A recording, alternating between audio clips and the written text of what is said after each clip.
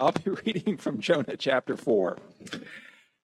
But to Jonah, this seemed very wrong, and he became angry. He prayed to the Lord, "Isn't this what I said, Lord, when I was still at home? That is what I tried to forestall by fleeing to Tarshish. I knew that you are a gracious and compassionate God, slow to anger and abounding in love, a God who relents from sending calamity. Now, Lord, take away my life, for it is better for me to die than to live." But the Lord replied, "Is it right for you to be angry?" Jonah had gone out and sat down at a place east of the city. There he made himself a shelter, sat in the shade, and waited to see what would happen to the city. Then the Lord God provided a leafy plant and made it grow up over Jonah to give shade for his head, to ease his discomfort, and Jonah was very happy about the plant. But at dawn the next day, God provided a worm which chewed the plant so that it withered. When the sun rose, God provided a scorching east wind, and the sun blazed on Jonah's head so that he grew faint. He wanted to die and said, "It would be better for me to die than to live." But God said to Jonah, "Is it right for you to be angry about the plant?" "It is," he said, "and I'm so angry I wish I were dead." But the Lord said, "You have been concerned about this plant, though you did not tend it or make it grow. It sprang up overnight and died overnight. And should I not have concern for the great city of Nineveh, in which there are more than 120,000 people who cannot tell their right hand from their left, and also many animals?"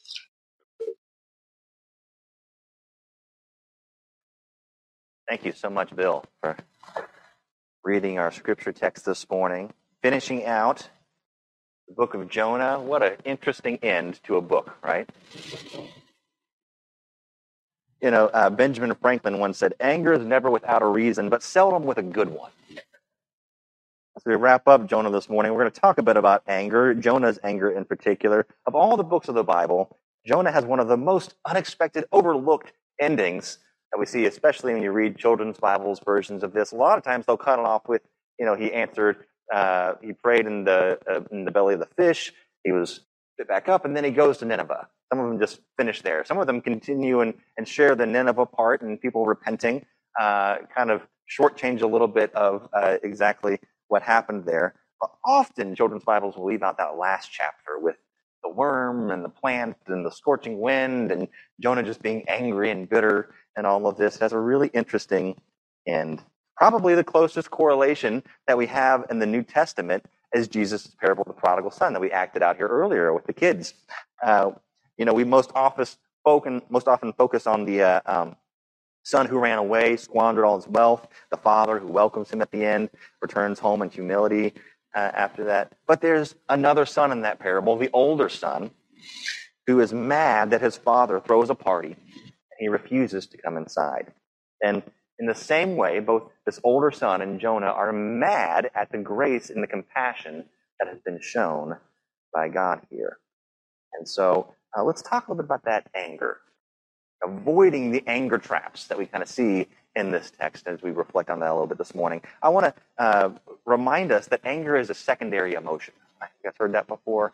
Anger is not a primary emotion itself, but builds off of other more primary emotions for us. So usually it's triggered by something else like sadness or fear, or anxiety, or frustration. We have to kind of dig a little bit in the text of Jonah to try to uncover what exactly it is that might be triggering his anger, because it just mentions anger here. We might note that he seems to have this frustration from unmet expectation.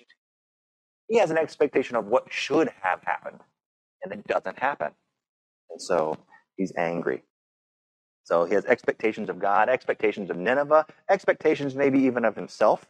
Let's talk about some lessons we can learn reflecting on those this morning. First, I think that we can learn we should not distort God's word to justify our own feelings. What do I mean by that?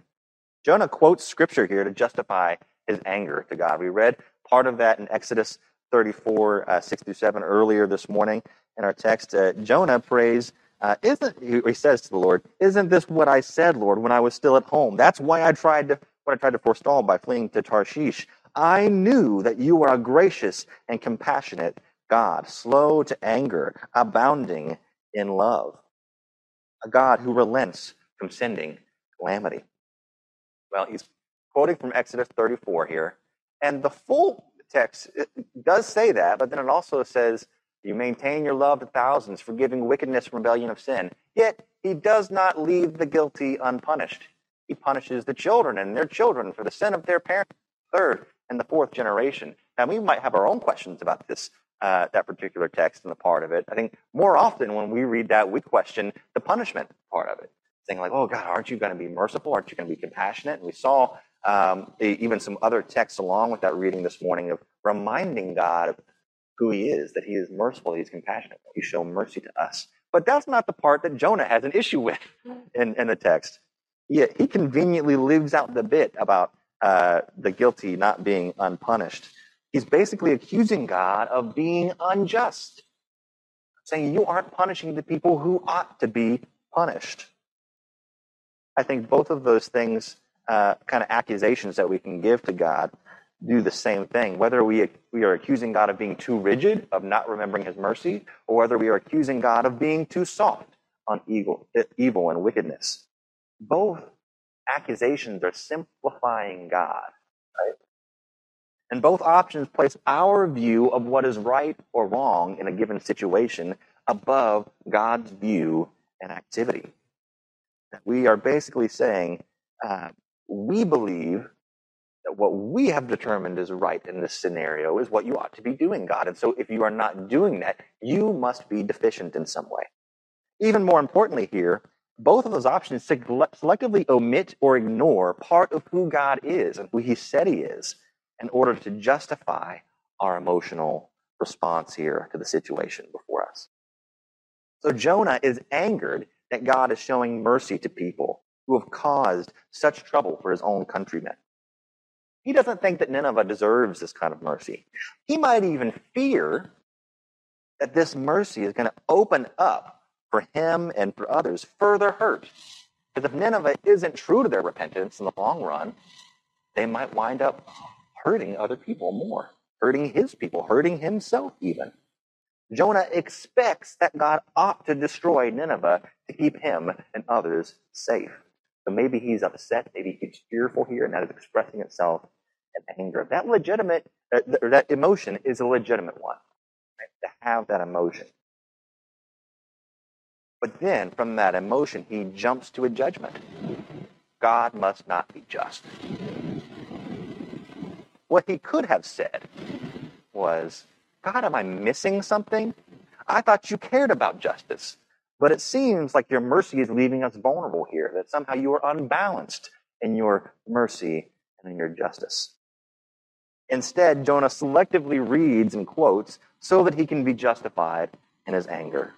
He stubbornly refuses to listen to any response from God. And wow, don't we all do the same thing? We do the same thing with God a lot. Christianity is inherently offensive because God is completely holy and we're decidedly not that most of the time. Right? We will inevitably come face to face with Jesus as he truly is and either be convicted or offended, as something about us needs to come into alignment with who God is and what his will is.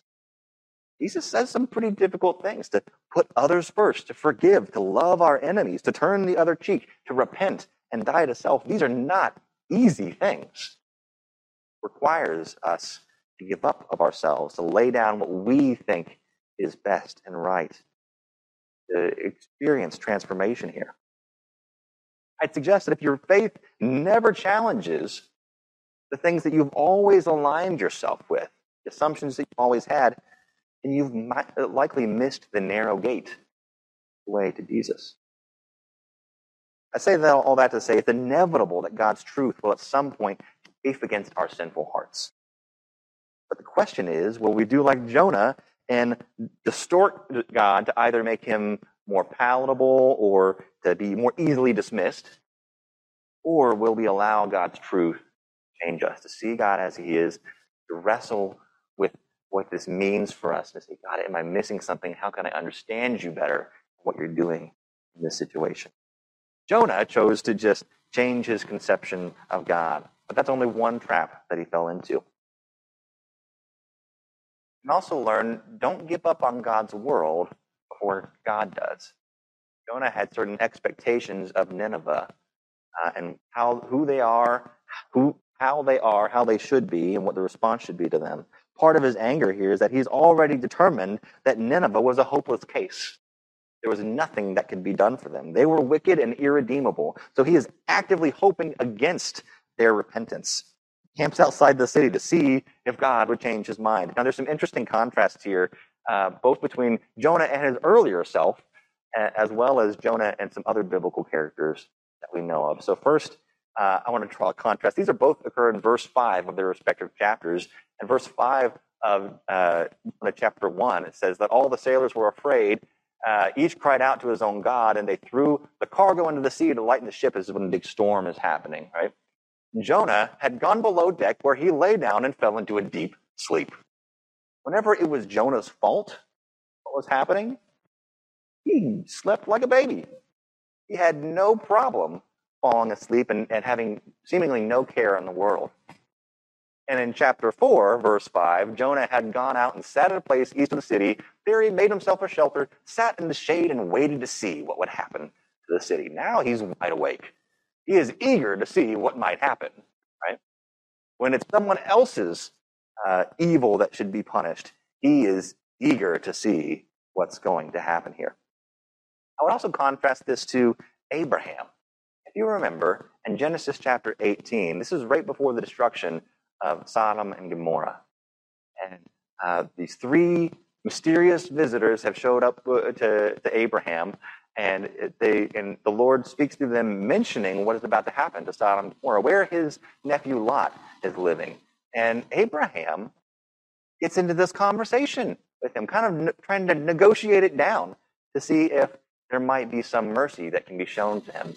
Abraham approached the Lord and said, "Will you sweep away the righteous with the wicked? What if there are 50 righteous people in the city? Will you really sweep it away and not spare the place for the sake of 50 righteous people in it? Far be it from you to do such a thing, to kill the righteous with the wicked, treating the righteous and the wicked alike. Far be it from you. Will not the judge of all the earth do right?" He's doing the same thing. Jonah is appealing to God's character, asking, will you really act this way? And if you remember, he goes on more. Well, if there's 40, if there's 30, 20, if there's even 10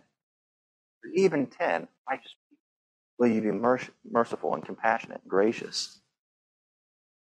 Jonah was waiting in hope of judgment. Abraham is waiting in hope of mercy being shown here. Jonah is almost like an anti-Abraham. You can almost imagine him saying, "Lord, what if you find at least 10 wicked people in Nineveh? Will you destroy it then?" Right? Seems comical, right? But it's not, because Jonah's attitude doesn't just affect him, it affects Nineveh in the long run. Think about this. After finally being convinced to obey, Jonah had left the job unfinished. He went to Nineveh preaching this, and they all repented, from the least to the greatest. Everyone in Nineveh said, "Yes, we'll change our ways. Maybe God will show us mercy." This is the kind of thing a prophet hopes for, right? This is exactly the thing that you want to happen. What ought to have been the next step is for him to stick around and say, "Okay, if you want to be faithful to this God, this is what it looks like." To teach them the ways of God, to disciple them in that way. Instead, packs up his bags, goes and he just camps out outside the city waiting to see if they'll fail, because they don't really know what's right to do, and if God will, after all, show this judgment to them. Now, I can't really think of a time in my own life when I've actively hoped for someone else to get something bad coming to them because they have done bad themselves. But if I am honest, I can think of people that I gave up hope on. People in my own life that I thought, "Man, there's no way that they'll ever come to Jesus. They are so far gone. There's no way they'll ever make that choice in their life." And I kind of stopped praying for them. I stopped even thinking about whether they might change their ways. And then they did.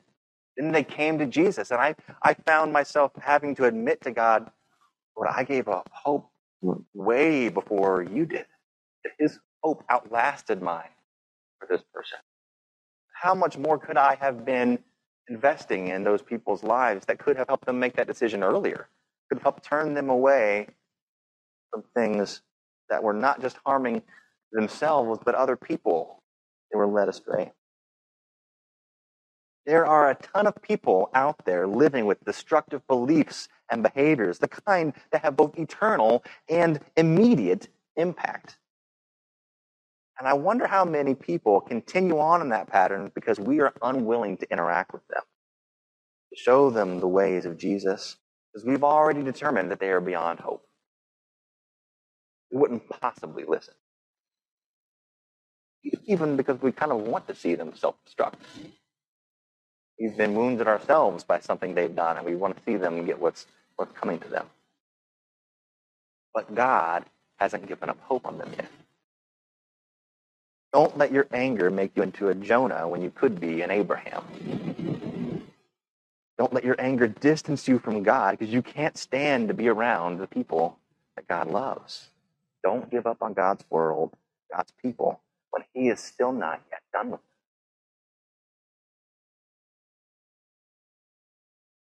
And don't underestimate God's grace for others or for ourselves. Jonah's reaction to God's mercy for the Ninevites, it showed he really didn't understand the full nature of God's grace for sinners. But neither did he understand it for himself. It's almost as if he says, God, if this is what you're really like, you might as well just kill me. Just let me die. I'm so angry. Just let me die. Jonah seems to expect that he is just incompatible with this world of God's. If this is what the world is like, I must not fit into it. But just as God had not yet given up on Nineveh, God had not yet given up on Jonah. God sends a plant. Give Jonah shade. There's a sign here. Is the plant then a worm to chew up the plant? A scorching heat to make him miss the plant? All is this object lesson to teach Jonah about the value of life. If this fleeting plant is worth caring about, how much more is this great city and all of the people and animals that live within it? All these strange signs, the plant, the worm, the scorching wind, they're all grace. These special provisions and revelations gifted to Jonah to gently, personally reach out to him, to show him God's heart, to try to get him on board with what's happening. God didn't have to send these signs to Jonah, right? But he does. Because God is gracious, patient, and it's just who he is. It happens the same way in the parable of the prodigal son. The father didn't have to go out to the older son. He could have just let the older son miss out on the party. But he goes out. He pleads with his son. What's going on here? Can't you see that I've been with you this whole time? Patient. Interestingly, we don't ever get to see Jonah's response to this sign. It leaves us with a cliffhanger. Both the whole book of Jonah and this parable of the prodigal son end the same way, where we don't get to see the response at the end. Does Jonah remain in the scorching heat outside the city? Does the older son stay pouting outside the party, refusing to go in? We don't know. And that's intentional. It's supposed to invite us into the choice. If we are like Jonah, if we are like the older son, what will we do? What choice will we make? Will we let our anger at God's mercy or at our unmet expectations, will we let that distance us from God? Or will we soften our heart? Let God speak to us. Let him teach us his ways. We're too often like Jonah, rationalizing our anger, being quick to judge and dismiss, slow to trust in God's grace. We're called to be like Jesus, more and more every day, who's consistently patient, who is full of hope that others will change, full of confidence in God's love for ourselves and for others. What will we choose today? Pray. Lord, we do pray that we might hear you and respond to you as you are. Jesus, I think of your interactions all throughout the Gospels, both with people who are, usually thought of as sinners, even identified as such, that you have such grace and compassion, that you invite them to eat, that you invite them into your friend circle. And you do that even with the religious people who you disagree with so much and get into arguments about. You have the patience to have the arguments with them. The people who think they don't even need any help. That you give them signs and parables and you speak to them because your hope is still there for them. Lord, whichever part of the spectrum that we land on today, we pray that you might soften our hearts, that we might come to you, realize our need for you. In the midst of our brokenness, our unmet expectations, our fear, our anxiety, our frustration, our sadness, even if that bubbles up into anger, Lord, we pray, Lord, that it might melt away. Humility, sensitivity, ultimately joy.